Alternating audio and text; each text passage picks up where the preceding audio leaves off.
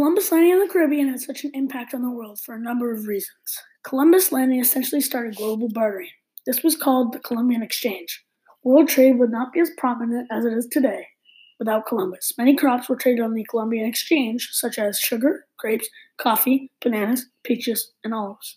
Also, animals were transferred like sheep and other farm animals. The debate over Columbus Day is not as simple as you may think. Many factors go into this argument. Some arguments against it are Columbus committed mass genocide.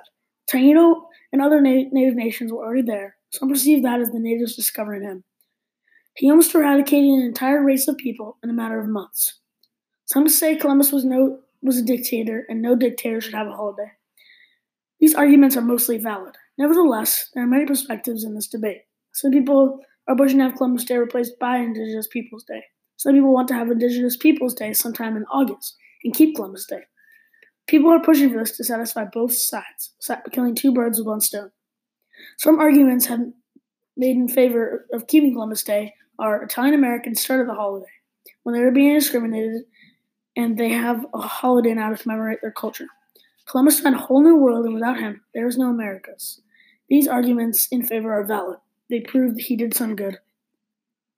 I think that Columbus Day should be a holiday. I don't think they should get rid of Columbus Day. I think that they should have Indigenous Peoples Day at another time.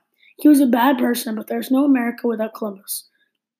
The government should let individual states choose. It should be up to a state-led vote and not up to a board of delegates.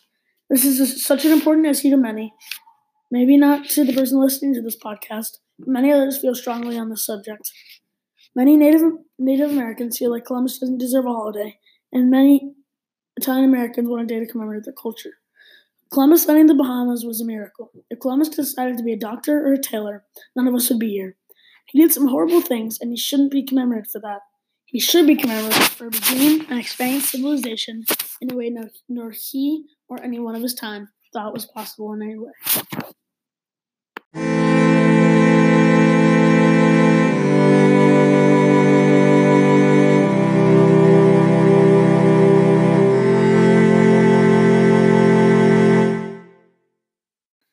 The King and Queen of Spain promised Columbus three things. They promised him 10% of the profits.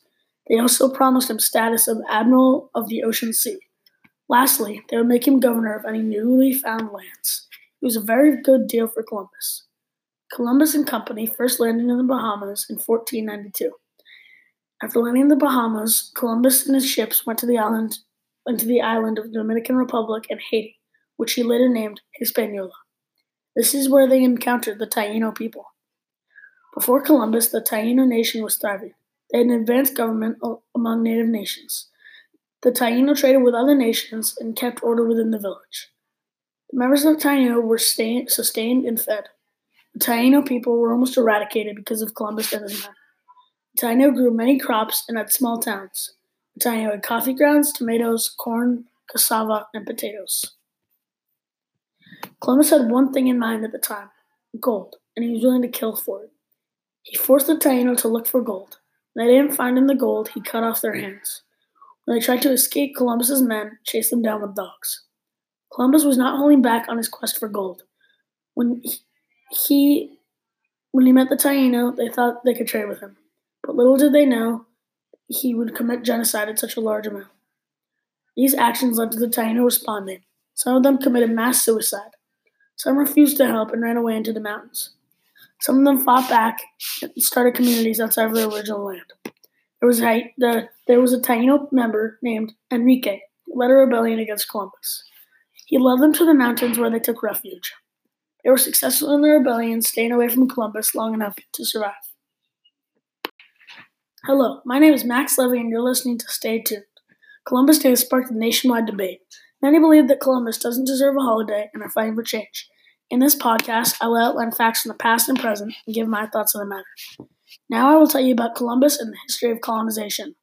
Columbus was an Italian explorer who was sponsored by Spain to take a voyage to find new trade routes to Asia. There are four things, or four C's, that motivated Columbus and Spain to make this voyage. Commerce, wanting new trade routes, crops, resources, and food. Christianity, wanting to spread their religion throughout the world. Conquest, wanting to conquer and own new lands. Lastly, curiosity, This was an unknown journey, but they wanted to be more efficient. They wanted a more efficient way to trade with Asia.